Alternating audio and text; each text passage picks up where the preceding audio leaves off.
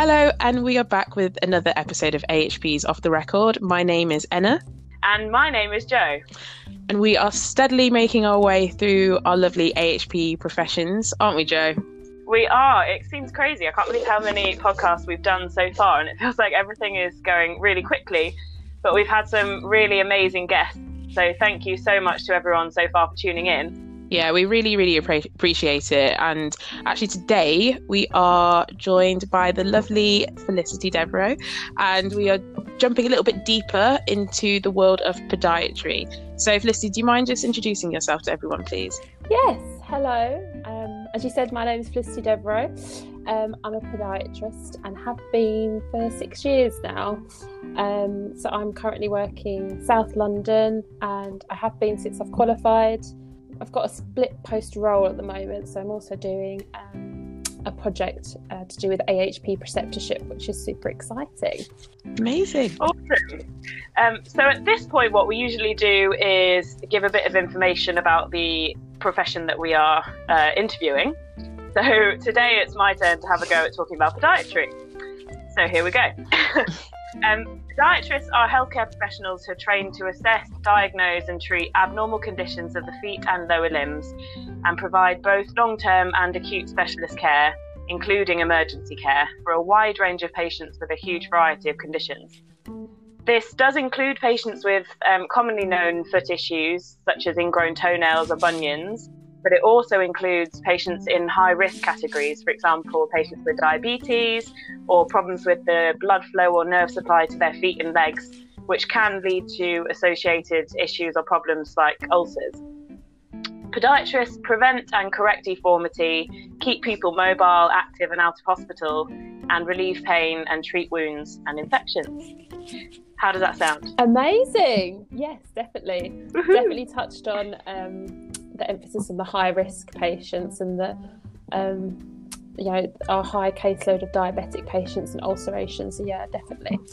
I think that was one of the huge things that came up with our appreciation post about podiatry. I think so many people don't know the massive role that podiatrists play in sort of avoidable admission prevention, keeping people at home and safe and treating sort of real medical emergencies, and trying to keep people out of hospital. I think I didn't really know a huge amount about that, so I'm learning a lot. Yeah, definitely. I think a lot of people, when they think about podiatry, they initially don't have a clue what it is. A lot of people say dietitian, or they said you work with kids. No. Or once you say what your profession is, they'll come back with, oh, so you must have a foot fetish. Oh no! Yeah. Oh yeah. That's in my clinic probably at least twice a week. No. Yeah. So if I had a foot fetish, I think it'd be quite wrong that I was in the career that I'm in. Yeah. Agreed. Yeah. So initially, people don't have a clue what podiatry is, and then if you say chiropody, people usually associate chiropody with trimming toenails or corns or callus, which it is part of our role, but it's a very, very small part of our role. So yeah, we are mostly in the NHS. We are treating the high risk patients, the ulcers, and preventing amputation. Amazing. So we get started with the questions. Yes. That was a good little summary to start off with, though. Love that.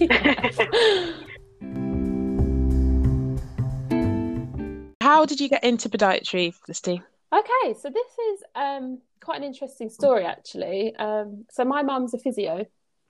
Yeah, I come from a bit of an AHP family. My cousin's an OT and my mum's physio. Oh, nice. So initially I actually applied to do physio. And on clearing day, it was like, when you get your grades, it was like the worst day of my life, and I didn't get the grades to get into physio because it's really competitive. So yeah, I was like, it's the end of the world. Like, I was distraught. Like, I was like, what am I gonna do? And then obviously my mum was like, right, let's think of what you can go into, and then maybe you can do like a master's conversion course into physiotherapy. So then we looked at the different professions, and she worked closely with a podiatrist she's like, what about podiatry? And I was like, yeah. I was like, anything. Like, I just really want to get into healthcare. Really didn't want to go to university and study like a subject and come out of uni and not have a clue what I'd do with it. So yeah, I got some work experience with some podiatrists that my mum knew in the NHS. Spent a couple of days with a podiatrist and I really enjoyed it. And then I went into podiatry through clearing and I haven't turned back since. I've absolutely loved it, and haven't done that conversion course because I feel like it kind of happened for a reason, and I feel like I was meant to be a podiatrist. As soppy as it sounds, I do believe in, everything happens for a reason. Yeah, I'm definitely in that same mindset. And with the work experience that you did, like, what did you see on your work experience that really like drew you towards podiatry? I think it was because I literally had no clue either what podiatrists do. It was actually just finding out, like I observed like a high risk clinic, and just seeing what they actually do and being like, well, it's not just trimming toenails, it's not just corns and callus, it's you're really making a massive impact. And I loved how sort of hands-on it was. The wound care side of things, the dressings, the debridement, and loads of different sort of skills that you learn. So yeah, I just really enjoyed all the sort of different aspects of what I saw. And how long was the work experience? Was it just a couple of days? Yeah, just a couple of days, 2-3 days. And because I was just so desperate to get into healthcare, I was like, yes, I'll go into this. And I really loved the lecturers that I spoke to on the phone when going through clearing. They're all so lovely. So yeah, then I was just sold.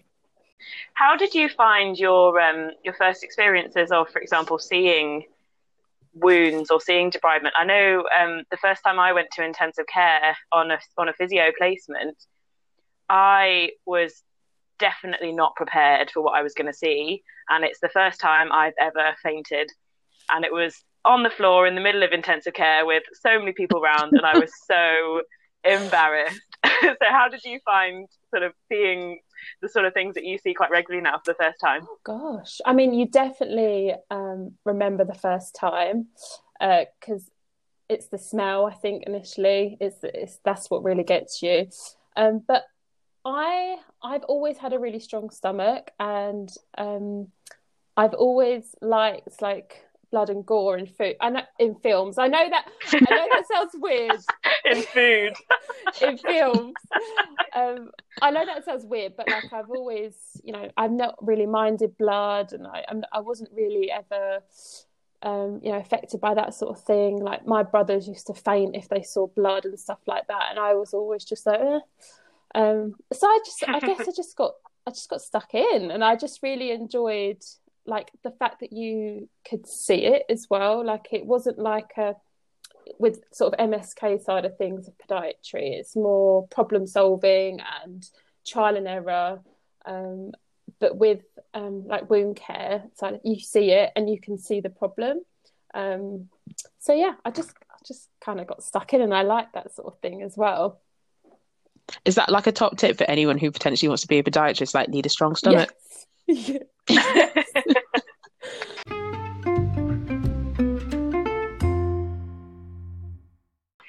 You've touched on it a bit, but what is your current job role? I know you've spoken about doing a split role, but it'd be good to know sort of how you got into your role, what you do within your specialism. Yeah, so my specific role, I wanted to work in London. So obviously I applied for jobs in London. It took me a while to get my first job, actually. I think mine was about my 4th interview or something. So just keep going. If you don't get your first one, you will get there eventually. But I landed in like a community team, and we specialise in the high risk foot. And within like our trust, we have different areas for different specialisms. So you have your MSK team, and you also have your nail surgery team, and we've got the podiatric surgery team. So we're all different services, but I was in the high risk team. So yeah, I wanted a community role as well. I really enjoyed sort of home visits and going to see patients in their own homes as well. And then obviously I'm at this trust and I have been for 6 years, and I've just gradually worked my way up in the trust. So when positions come up, I sort of apply for them. So now I am one of the leads in the team, specialising in community wound care. So we do community clinics, and we also go out to patients' home and treat, the high risk of it. And do you prescribe medication? Do you sort of do minor sort of surgical interventions at home, or what sort of thing are you doing? So in the homes, we're majority of our patients they've either got like a pressure sore or pressure ulcer. So we do a lot of joint work with district nursing.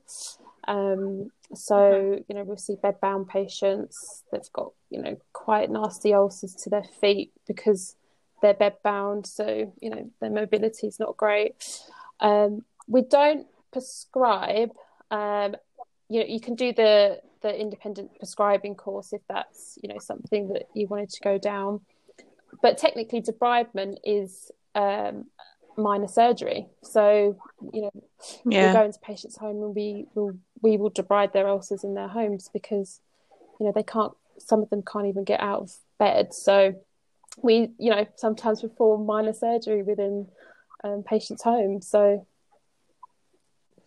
that's quite intense, isn't it? Because actually you're not in the safety of the hospital, but I guess you have everyone around you. If any kind of emergencies happen, you have people to call on almost immediately. But actually, and your setup is a clinical setup, but at home, in someone's house, they could have anything. I mean, having done some placements in community and going into people's houses, I mean, you don't know what you're going to find, or you don't know what you're going to see. And we were doing mostly like mobility assessments and like equipment provision, but actually doing a minor surgery in someone's home, I mean, that must be pretty difficult. It's definitely, I remember when I used to first go out and I was like, this is so daunting. Like you said, like some of our patients, they can bleed really easily as well, and you're just like one little nip and the patient could be bleeding, and then what? So it's just, I guess, being prepared for those scenarios. So if anything like that did happen, knowing what to do. But yeah, it's definitely, especially when you're newly qualified, it is a really sort of daunting experience. And actually, that goes quite nicely with the next bit that I'm going to ask you about, because obviously, so we saw Felicity this weekend in terms of she was talking on the Health Careers live event. And you mentioned, Felicity, about your role in preceptorship.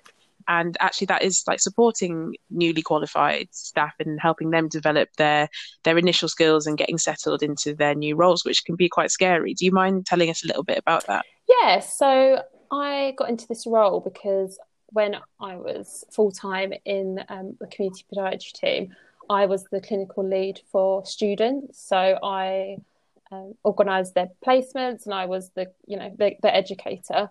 So I was really interested in development and education and like support. So this role came up as a secondment, and I thought, you just look at something, you're like, I feel like this job, like it's like kind of like made for me, and I'd love it, and I'd really really, really enjoy it. So applied for it, and luckily I was successful. So preceptorship, basically, like you said, it's that first year of after you've qualified, it's providing AHPs. We're an AHP only program, which is also really great. So we sort of tailor our CPD, and we tailor our sessions to AHPs, and we're linking our program's pan-London, so we're linking all the newly qualified AHPs across London. So we're also creating like a community. We're providing that extra support, that extra guidance during their first year of qualifying, because that is such a daunting time. And I feel like you're not prepared for it as a student, and there's not much you can really do as a student to prepare for it, because it's like when you're I always say this, it's like when you learn how to drive a car. you don't know how to drive a car until you actually pass your test. You know how to drive it safely, but you don't really learn until you're on the road by yourself. So that's kind of the same with preceptorship and being newly qualified. You're learning every single day, and we're just there to provide the extra support, extra guidance in their first year. So is this AHPs from different professions who are all on the same programme and have sort of peer support interdisciplinary as well? So we currently only cover 5 AHP groups. That's dietitians, physios, podiatrists, speech and language therapists, and occupational therapists. That's only because they're the AHP groups within the trust that I work in, but we are looking to extend that. We want to extend it to all 14. So with that, we have like generic competencies that all relate to the HCPC. So that's what's linking us all. Yeah. That's really good, because I think we didn't have that. I had it sort of briefly. I started because I started my first job in one trust and then moved to another trust after about 8 months. So I did a little bit of it in the first trust, but it was sort of started about 3 or 4 months in anyway, and then there wasn't really any structure to it or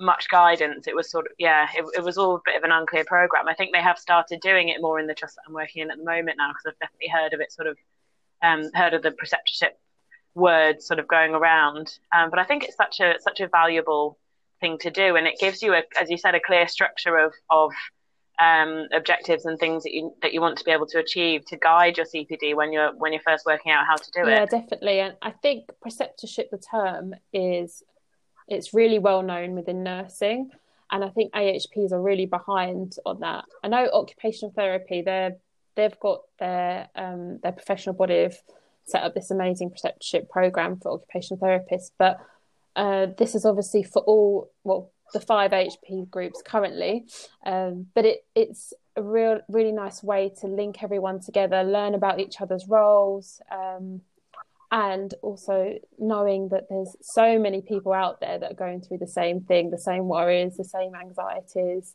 So yeah.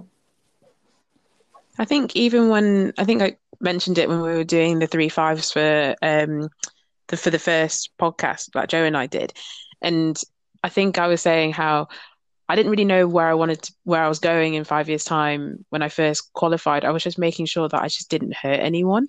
Like, it was that kind of that sudden responsibility of going from being a student, having everything countersigned for you, and not necessarily having that. You're not making the decisions, really. You're there to learn, and then all of a sudden being thrust into a position where what you say goes, and this could really affect somebody's life. And yeah, I bet that must come up quite a lot when you're discussing that with your newly qualified AHPs. Yeah, definitely.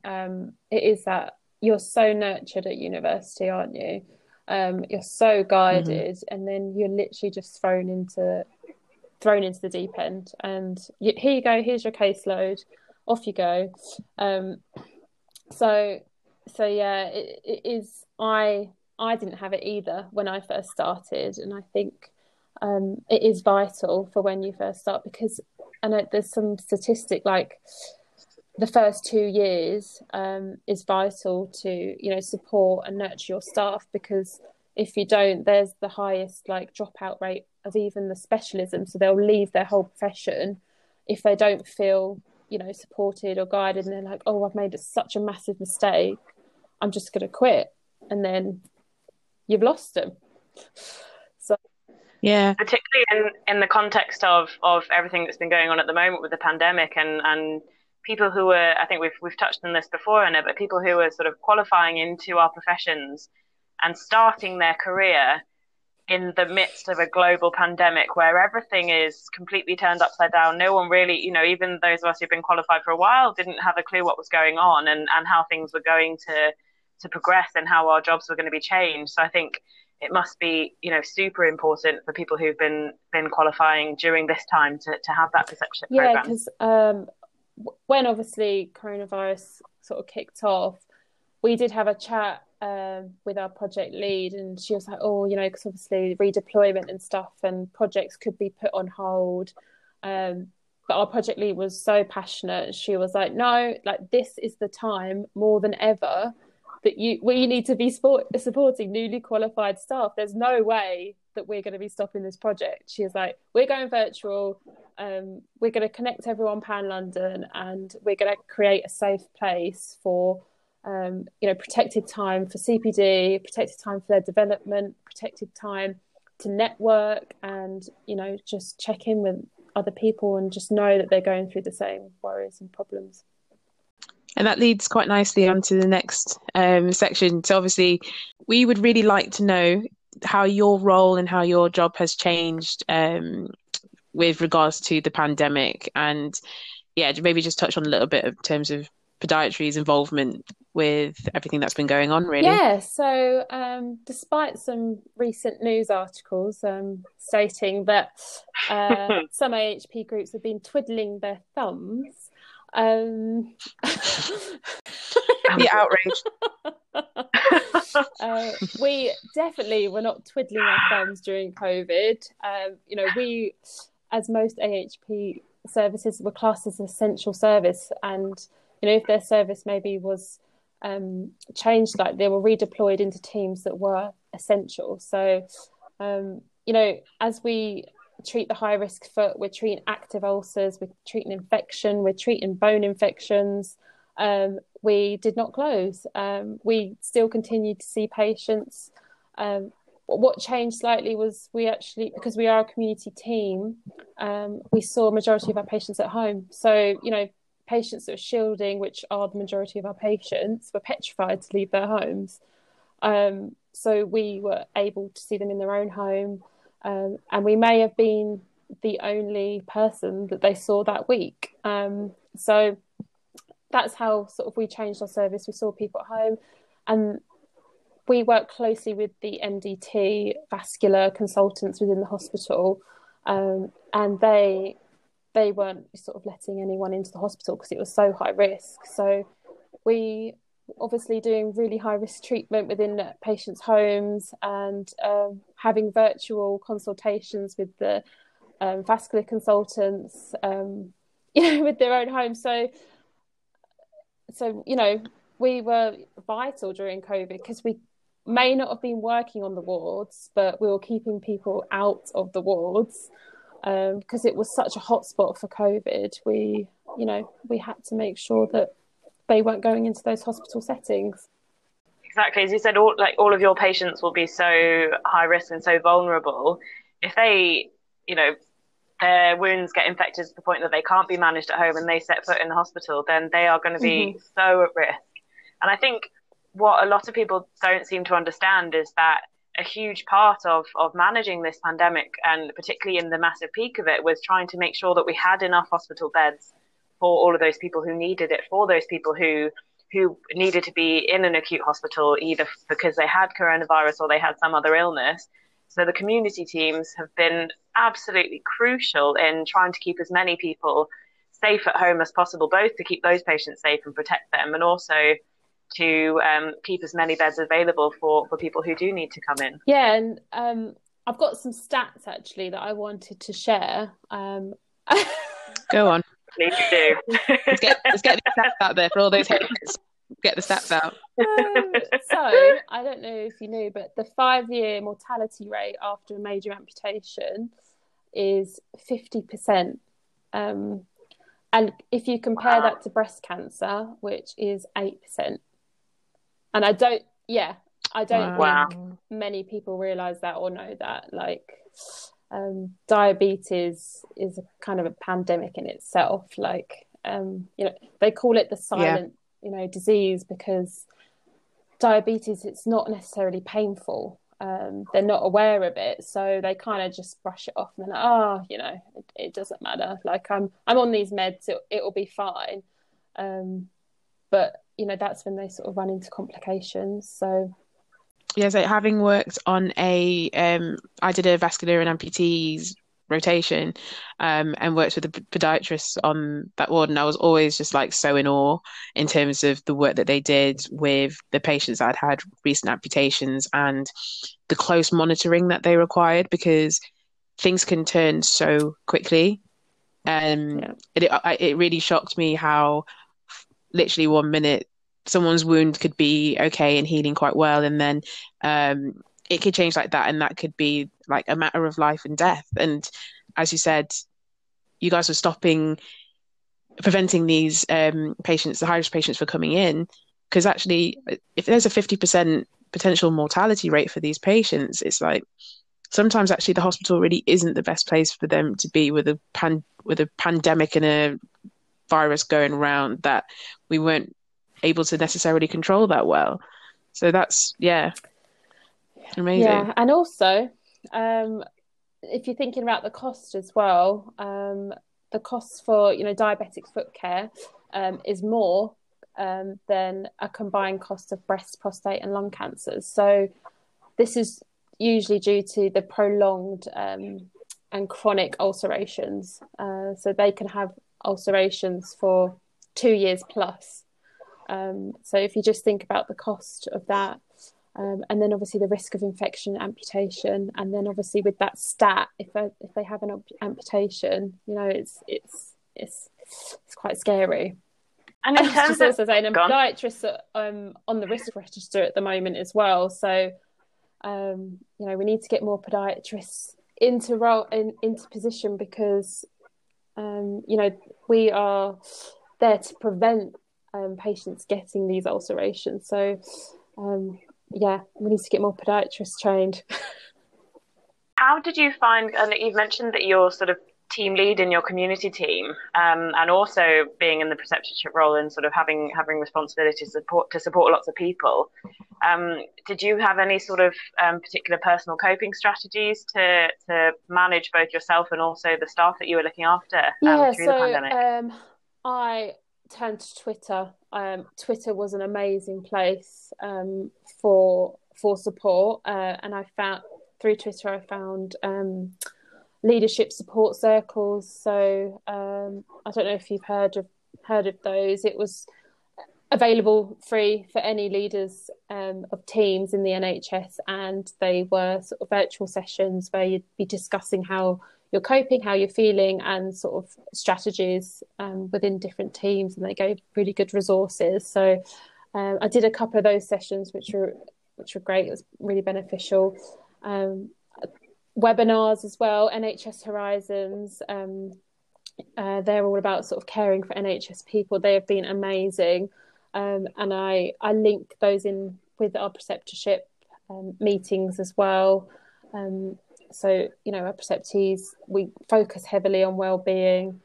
And I guess it's just, I just didn't watch the news. I just couldn't deal with the negative news and doom and gloom. So I really restricted that, and just made sure that, I really had a good work-life balance, switching off, all the usual, like exercising, making sure I was eating well, and practicing what I was preaching, because I was, giving all of this well-being advice to the preceptees and in the preceptorship program. So I was like, I need to make sure I also follow my own advice.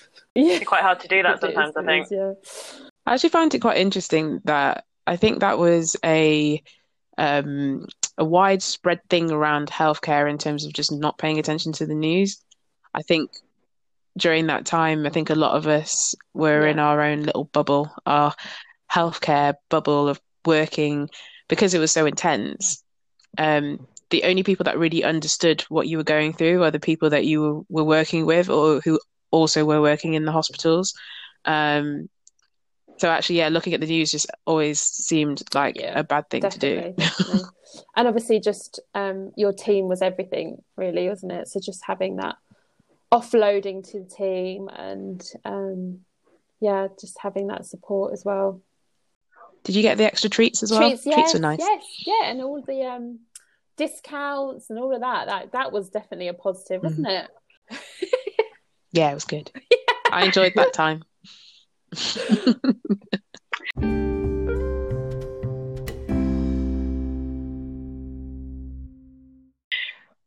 shall we move on to our recurring theme, the 3-5?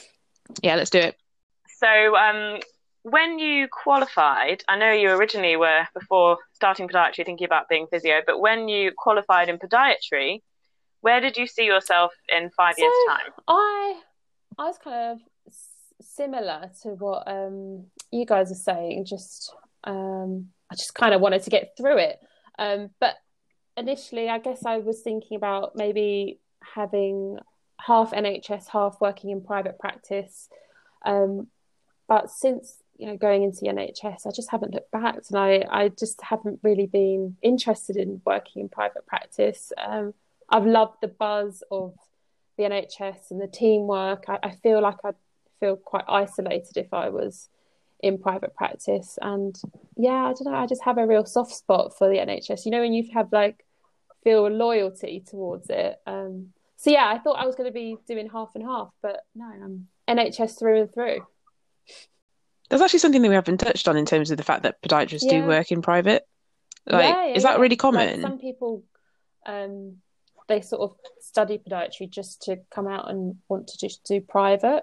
There is a lot of opportunities within private practice, and because the NHS are sort of cutting down on sort of the nail care side of things, they're then going to private practices, which is also great.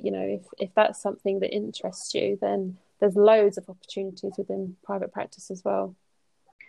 I kind of feel the same. I've had people sort of saying to me, "Oh, why don't you just open a private clinic or do some private work on the side?" And I think, I just really don't want to. I love the NHS. I think the same. I feel this community thing, and you see someone on the bus who's got an you can see under their coat that they've got an NHS lanyard around their neck, and you think, oh, hi. You feel like you've automatically got that connection with people, and that you're coming from a similar sort of background, a similar attitude. I don't know. I love that community feel. I think also actually just setting up your own practice isn't easy. No, I actually think it's might be harder to switch off, because if you take a day off, you'd be like, oh no, I'm not getting money on this day. You've got the benefits of the NHS. You get your annual leave, and also you get your sick pay. So yeah, definitely more of an NHS gal. And if you weren't working in your current role in the team that you're in, what other area would you like to work in? I guess I always liked working with students and teaching, so maybe going into more into the universities. But in terms of my clinical work, I think I've just really loved wound care. So I just can't really see myself doing anything else. You're hooked. Pretty nice. I'm hooked. Podiatry's got you in there. It's just I do love that, though. I think that's something that from doing these podcasts we've noticed, is that everyone just really enjoys what they do. And even if they didn't necessarily expect themselves to go into the profession that they're in, once they're in there, they're just nah, this is a bit of me. This is what I was this is what I was called to do. Yeah, so I think that's really nice. Sure, I'm really enjoying my split post role as well. So obviously having that clinical work, but then also having more of a leadership role, and supporting others that aren't just podiatrists as well. I'm loving sort of like you guys doing. You're doing amazing work trying to link, the AHPs and connect us all. I really, recommend, if you can, having a split post role as well, because there's so many different opportunities, and podiatry is such a small world. When I was doing it for the 5 years, and then when I started doing this role, I was like, oh my God, I didn't realise all of these different things, and you just learn so much. So yeah, definitely enjoying my split post role. And how about 5 things you didn't necessarily know about podiatry before you started studying? So I guess I didn't know how much the feet can be affected by the whole body. So, there's certain conditions like we touched on diabetes, but there's also so many different conditions that can affect the feet. So, arthritis, rheumatoid arthritis, and, all those sort of MSK conditions can really affect the feet. And yeah, I guess it's just, I just didn't realize how, I think when you're functioning fine and your feet are fine, I think you only really notice your feet when something goes wrong. So yeah, it's definitely realizing that so many different things can affect, your general foot condition. And then I guess the second one is it's not just cutting toenails. Like most people think. Yeah. It's I get it from patients sometimes. Oh, so you studied for 3 years just to cut toenails? Oh. And I think back to my at university, and I think the formal session on how to cut toenails was probably about 10 minutes. Drop of the ocean. So yeah, not just cutting toenails. How we can improve patients' quality of life in just one appointment, because they can come in, they can have, really painful ingrown toenail or something, or, really painful wound. You can obviously treat and assess it in that one appointment, and they can walk out. They sometimes walk out and feel like, oh, I feel like I'm walking on air. That's always a nice comment. So yeah, just one appointment, you can make a huge difference. And I guess, which is the same for most therapists, how diverse it is, and how many different professions you get to work with, and different areas you can go down. So again, nail surgery, podiatric surgery, you can become a surgeon after qualifying to be a podiatrist. Obviously, that's a lot more study. You've got the MSK side of things, so making orthotics, working closely with physiotherapists and orthopedics. And then again, where I'm sort of sitting is the wound care side of things, so the high risk foot and preventing amputation. And I guess the last one is just, I guess, the opportunities. So it's given me so many different opportunities, and it's having that appreciate, like, the job satisfaction. You walk out every day and you're like, I've at least, or you'd hope, improve the quality of life of at least one person that day. So amazing. And I think we've kind of touched on it there with the things that you've sort of learned about your profession as you go. But the other thing we ask is 5 things that you enjoy or love about your job.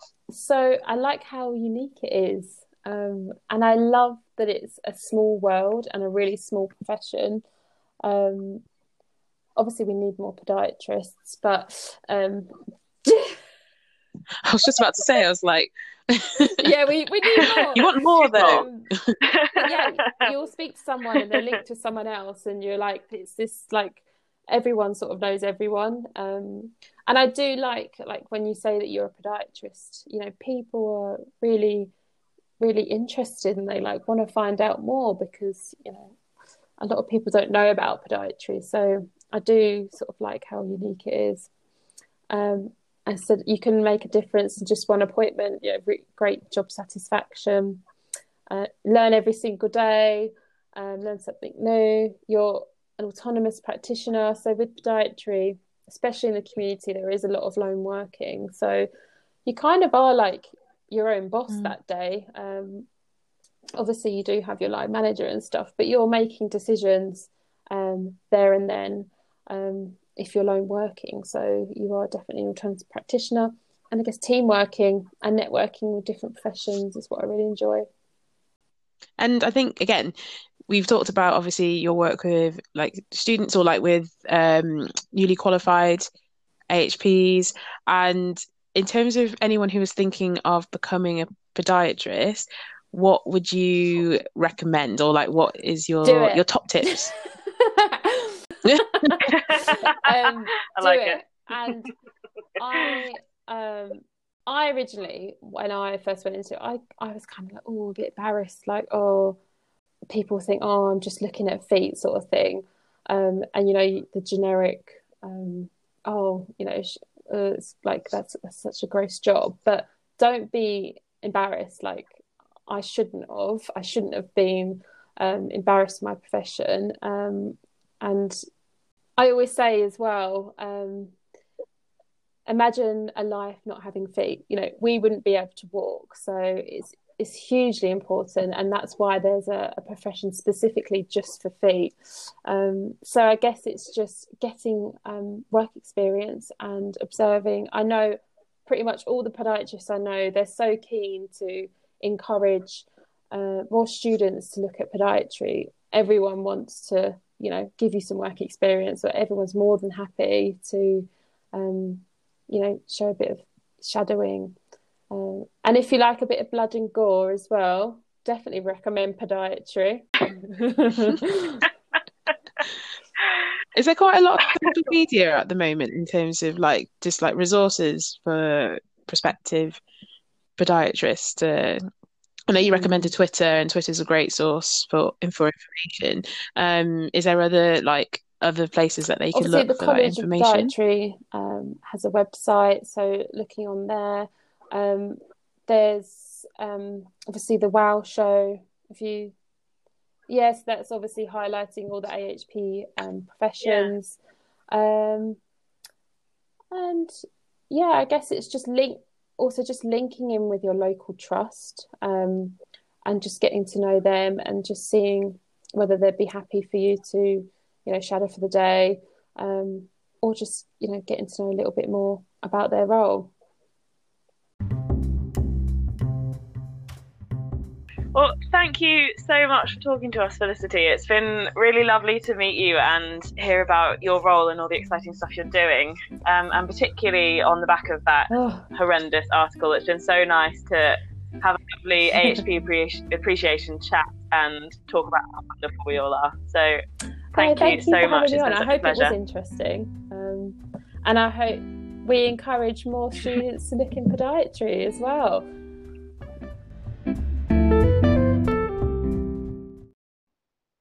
And that's the end of episode 7. Thank you so much for listening. We have some great guests coming up over the next couple of months. If you don't already, then please follow us on our social media platforms. Or if you want to find out more about Felicity and more about podiatry, then we've added all of our social media links into our episode description. Bye for now.